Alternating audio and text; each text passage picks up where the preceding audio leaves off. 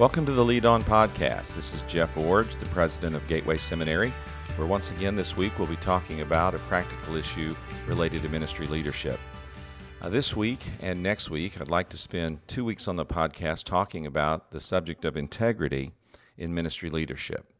Now, integrity is a key quality of effective leaders, and quite honestly, one that's been talked about a lot, but sometimes I think is talked about in such generalities that we fail to get a grip on or a grasp on what it really takes to live a life of integrity. So today, I want to try to be as practical as possible, first starting out with a definition, and then talking about what the word means and how we can apply what it means, and then over the rest of this podcast and into next week, talking about some spiritual foundations that are uniquely accessible to Christian leaders, which contribute to our maintaining integrity as leaders, but particularly integrity as Christian leaders.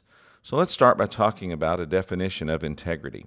The word integrity actually comes from a Latin root word that forms the same root from which we get the English word integer. Now, the word integer is a math term which means whole number. So a 1, a 3, a 5, a 14, those are integers. But fraction, 2/3, 5/8, 9/16, those are not integers. So an integer in math is a whole number.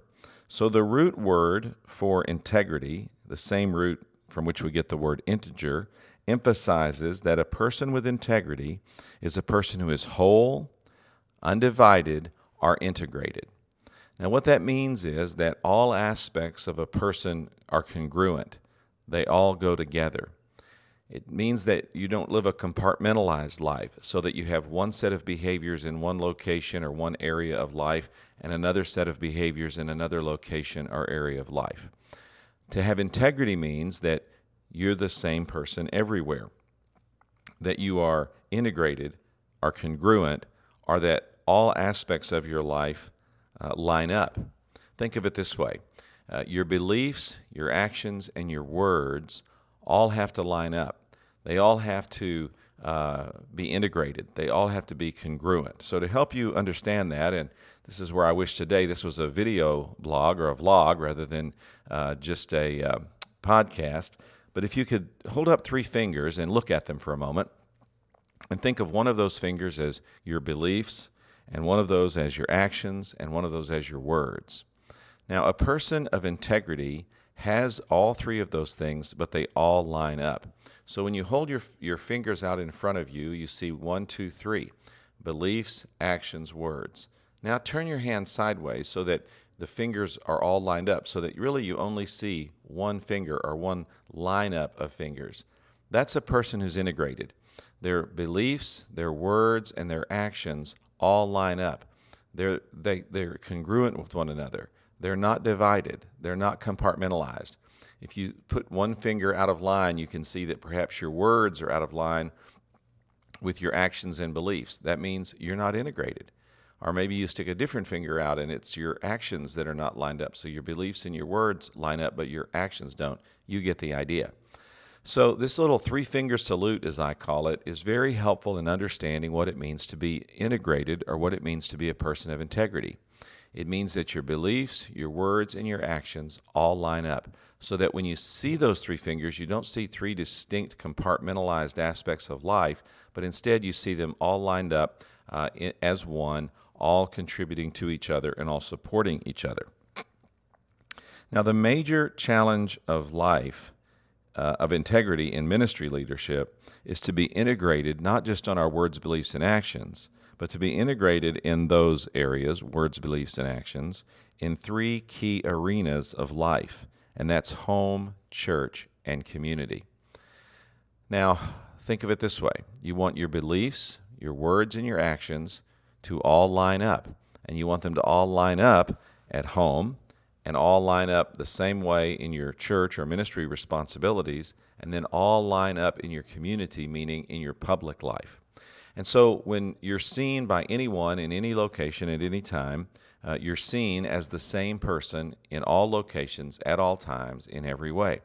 So your words, beliefs, and actions all line up. and your words, beliefs, and actions in your home line up with your words, beliefs, and actions expressed in your public ministry leadership or in your church responsibilities, and your words, beliefs, and actions all line up in your community as well, and the way that you act and believe and speak in your home is the same as the way you act, believe, and speak in your community, as the same that you act, believe, and speak in your church responsibilities. This is what it means to have integrity. Now, a good illustration of this happened to me a few years ago. I represented the seminary at the installation service of another seminary president. I was there in a formal capacity so that our school would be represented in the moment. I really did not know the person who was being installed. I had perhaps only met him once, and we were certainly by no means good friends. And so I was there really as an observer and a participant, and in a symbolic way indicating that we had a unity with this other particular school, or a fellowship with this other particular school. So I'm listening to the various speakers and aspects of the program.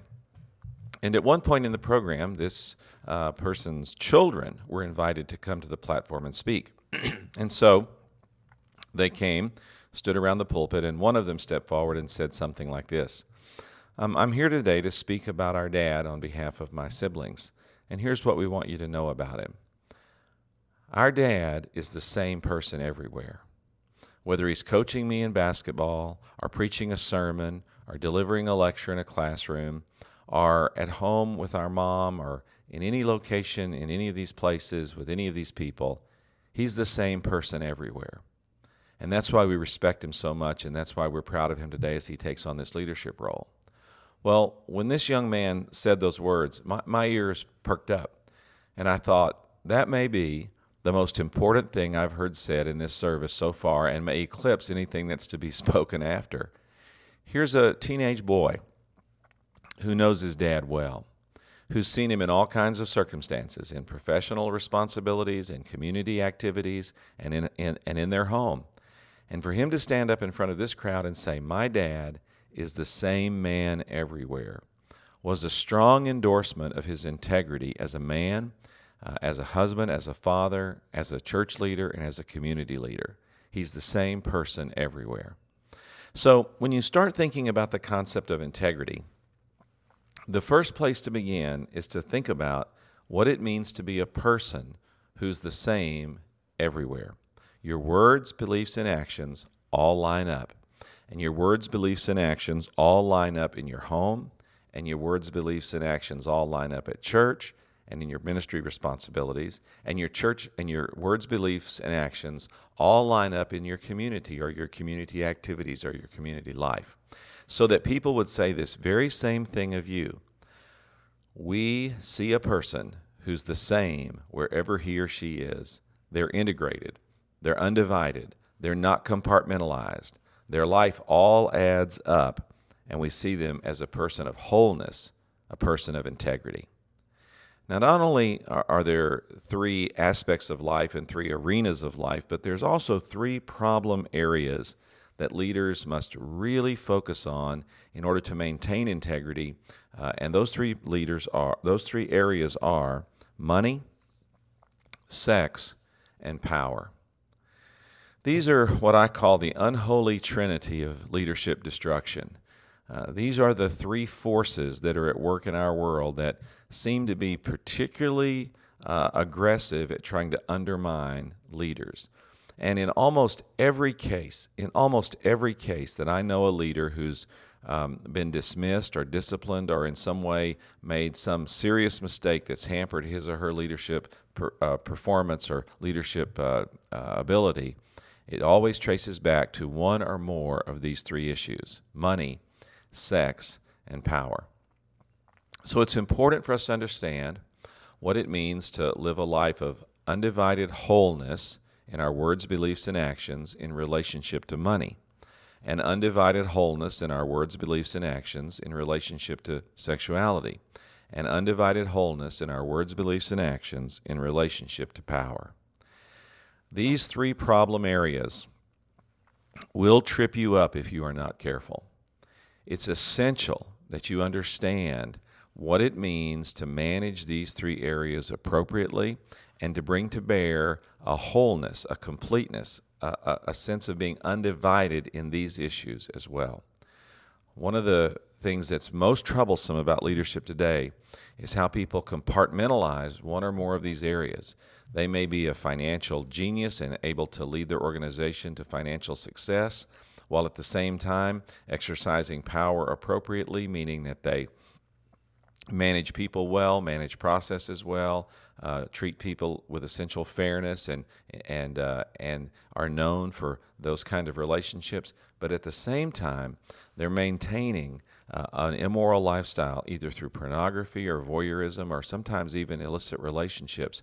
And they are able to justify their continued leadership, and their organization may even tolerate their continued leadership because they excel in the financial area or they excel in the power area, but they're not doing so well in the moral area. We call that compartmentalization, and it's a value that many people in our culture seem to think is important for leaders. And in some sense, being able to compartmentalize is a good skill, but only when you're able to compartmentalize for decision making that's appropriate within the bounds of integrity. Then it is a strength. But what many people mean by compartmentalization is that they're able to separate out one aspect of their lives, and as long as they excel in these other two areas, then they can be weak, or they can be actually evil or immoral, or in a way that's undermining their work in this third area. That's not appropriate for Christian leaders.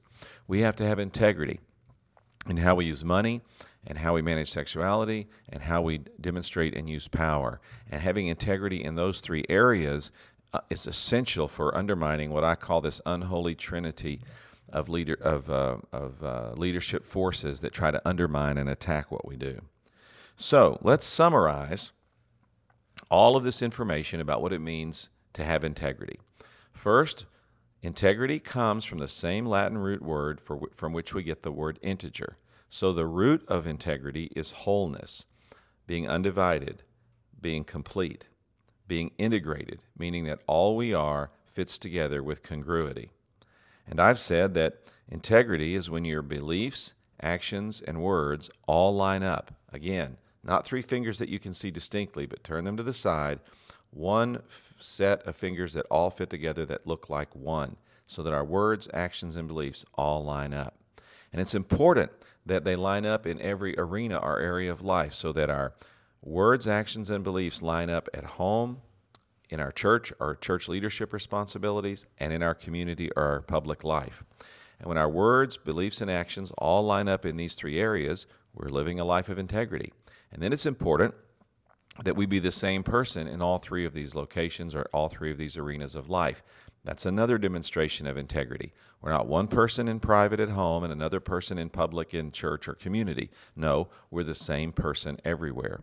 And then we bring to bear this same kind of integrated congruity by being the same person, our words, beliefs, and actions all lining up as we deal with money, sexuality, and the use of power. And by doing so, we avoid the destructive forces that can come at us in these three areas, particularly to undermine our leadership effectiveness. So that's what it means to have integrity, and that's what integrity looks like, and that's the goal we're striving for. Now let's move to another major area of the presentation, and that is to talk about some spiritual foundations that will help us to live with this kind of integrity. Now, I suppose there could be 25 of these, but over the years I've distilled it into 3. And I want to talk about the first one today, and then I'll come back and talk about the other 2 next week. The first spiritual foundation, which is vital for me, is this affirmation. I am in submission to Jesus as Lord. I am in submission to Jesus as Lord. This simple statement motivates me toward integrity because I recognize that I am not my boss, that I am not the ultimate authority in my life, nor do I get to have the final word on how I believe my behavior should be demonstrated or conducted. I am in submission to Jesus as Lord. Jesus is Lord. You don't make him Lord, you only submit to his lordship. Jesus is Lord. Philippians 2, 5 through 11 is an outstanding passage to underscore the lordship of Jesus Christ and help you to understand what it means to live in submission to his lordship. A number of years ago, I memorized that passage of Scripture, and it's been a watchword for me over the years to help me understand what it means to continually reorient my life to Jesus Christ and continually remind myself that he's in charge of me. He's the boss over me. He's my master. He's the person that I submit to willingly and regularly, that I might live a life that honors and pleases him. And so when I start drifting in any area, I'm caught up, I'm brought up short. I'm forced to face the reality that as long as my behavior, that at any time my behavior is outside that which Jesus would prescribe and affirm, then I have slipped in my integrity and I need to bring myself back into that alignment. You know, Jesus' lordship is established by God's authority. Jesus claimed all authority had been given to him in Matthew 28:18, and that he had received his authority from God, and you see that in Acts 2:36. And he, as that Philippians passage mentions that I've already referenced, he received and experienced all of this authority coming together because of his work on the cross for us. And not just that work on the cross, but Jesus' authority, lordship, is also validated by his resurrection. Both Ephesians 1:20 and Revelation 1:18 talk about the fact that Jesus' resurrection was a validation or a demonstration of his ultimate authority. And as you go through the Gospels, you can see that Jesus' lordship is demonstrated by his miracles. He had power over nature and disease and demons and death. You can find multiple stories to illustrate these different categories. But Jesus demonstrated his authority by having miraculous power over life circumstances. The Bible says his lordship is timeless. He's always been Lord. He's Lord right now. He'll always be Lord. You can see that in Colossians 1:16 and 17 and Ephesians 1:20 and 21. And Jesus' lordship encompasses everything, and that definitely includes you and me. Colossians 1:18 and Philippians 2:10 and 11 say that Jesus has supremacy over everything, and Jesus has supremacy over everyone. Well, Jesus is Lord, and you have a choice to make if you will submit to his lordship. Now, it's likely, if you're listening to this podcast on Christian leadership, that you've made this decision. But I want to underscore that this is a one-time decision that you make with continuing update choices made on almost a daily basis to submit yourself to the lordship of Jesus Christ and continually to live under that lordship. You know, there are some spiritual practices that help me to reinforce my submission to Jesus as Lord. One of those is devotional Bible reading.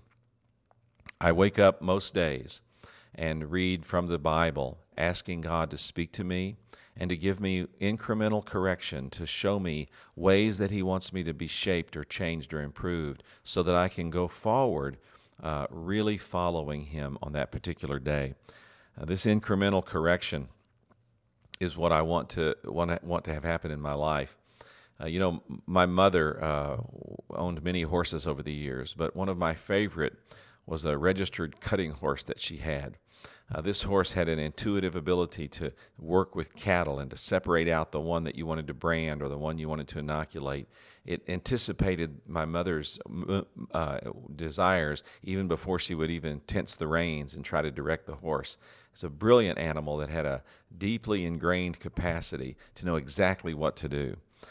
You know, I want that kind of incremental correction. I want the reins of God's leadership to just touch me and me instantly to go in the direction he wants.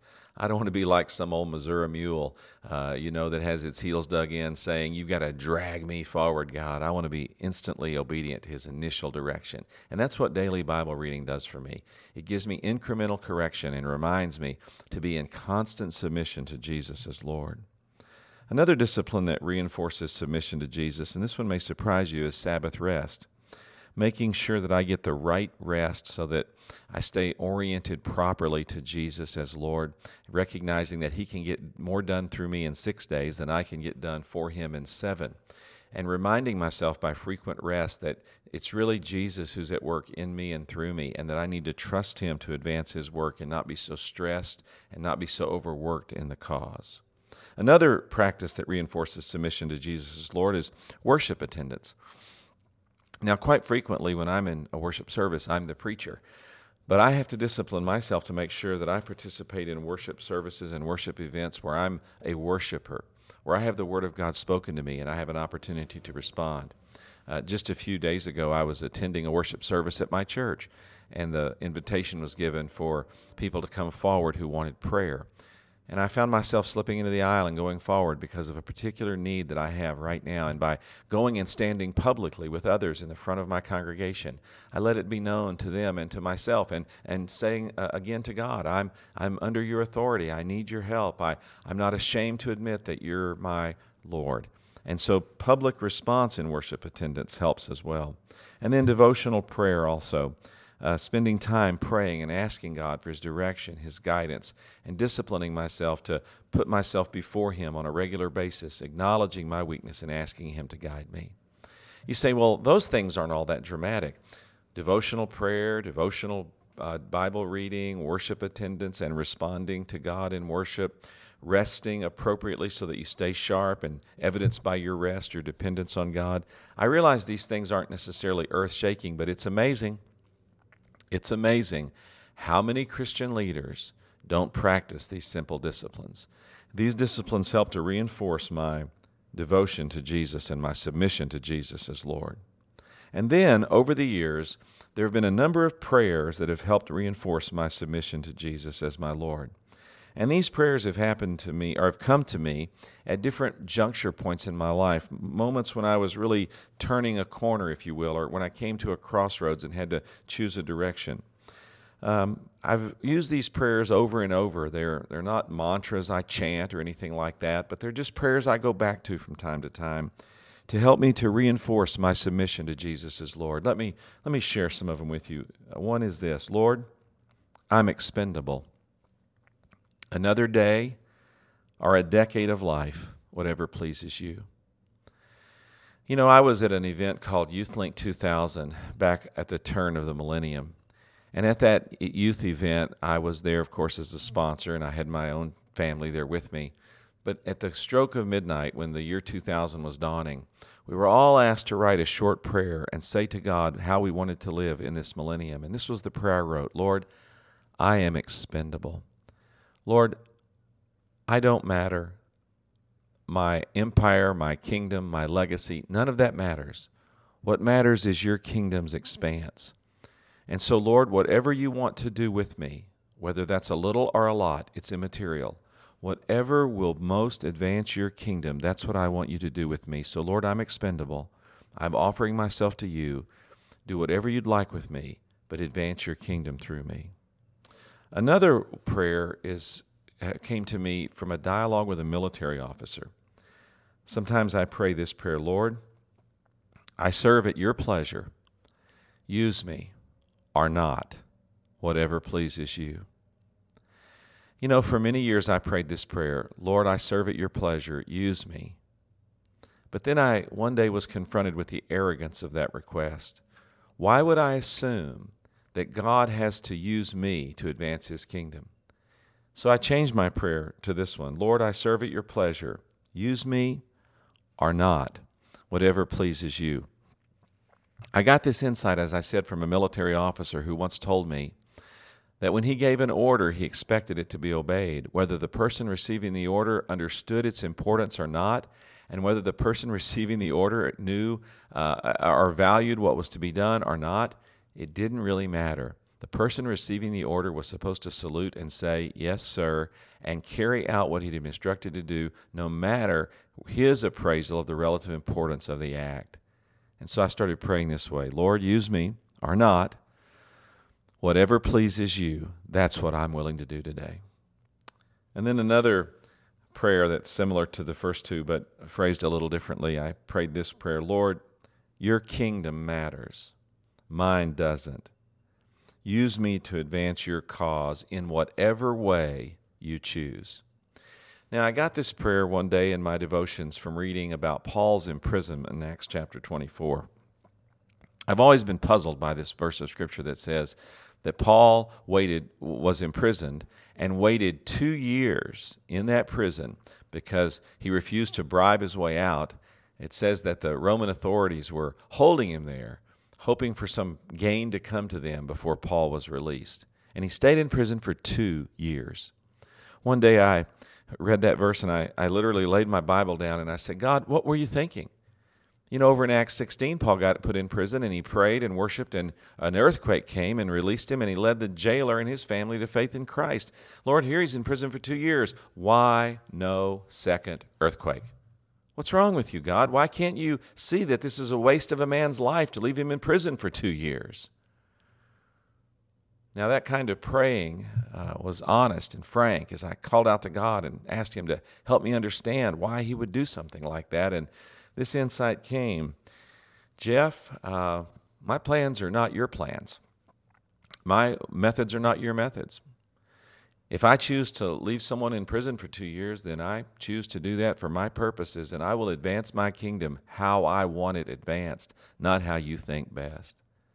And so I've been praying since that day prayers more like this: God, use me today to advance your kingdom by whatever means you choose. Lord, your methods matter. Mine don't. So help me remember that. And then a final prayer for me has been this one: Lord, you're God, and I'm not. Help me keep that straight today. Now, these prayers, as I said, they're not mantras that I chant, or I don't pray them all for every day or anything like that, but these are prayers I've got written in a little notebook that I've kept, and they're prayers that have come to me at key juncture points in my life over the years, and they're prayers that, particularly for me, reinforce the lordship of Jesus Christ. When I pray, Lord, I'm expendable, use me or not. When I pray, Lord, I serve at your pleasure, another decade or another day, whatever pleases you. Or, Lord, your kingdom matters, mine doesn't. Or, Lord, you're God, I'm not. When I pray these prayers, I remember these key spiritual moments in my life when I, through a conversation or through a spiritual time of prayer and reflection in my devotions, or by being in an event and having God really speak to me, I remember in those crystallizing moments these simple prayers that came to me. And when I pray them, I'm taken back to those moments, and I remember afresh, Jesus is Lord. I'm in submission to Him.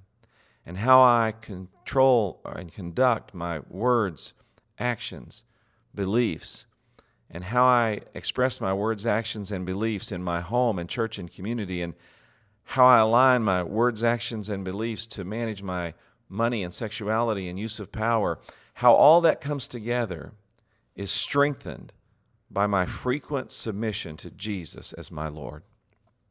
And so today, I hope you be motivated to live a life of integrity, of wholeness, of being undivided, of having congruity between your words, beliefs, and actions in key areas of life, and to overcome these crucial challenges to ministry leadership of money, sex, and power. And one key thing that will help you do that is this spiritual affirmation: I am in submission to Jesus as Lord. Let's be men and women of integrity. Lead on.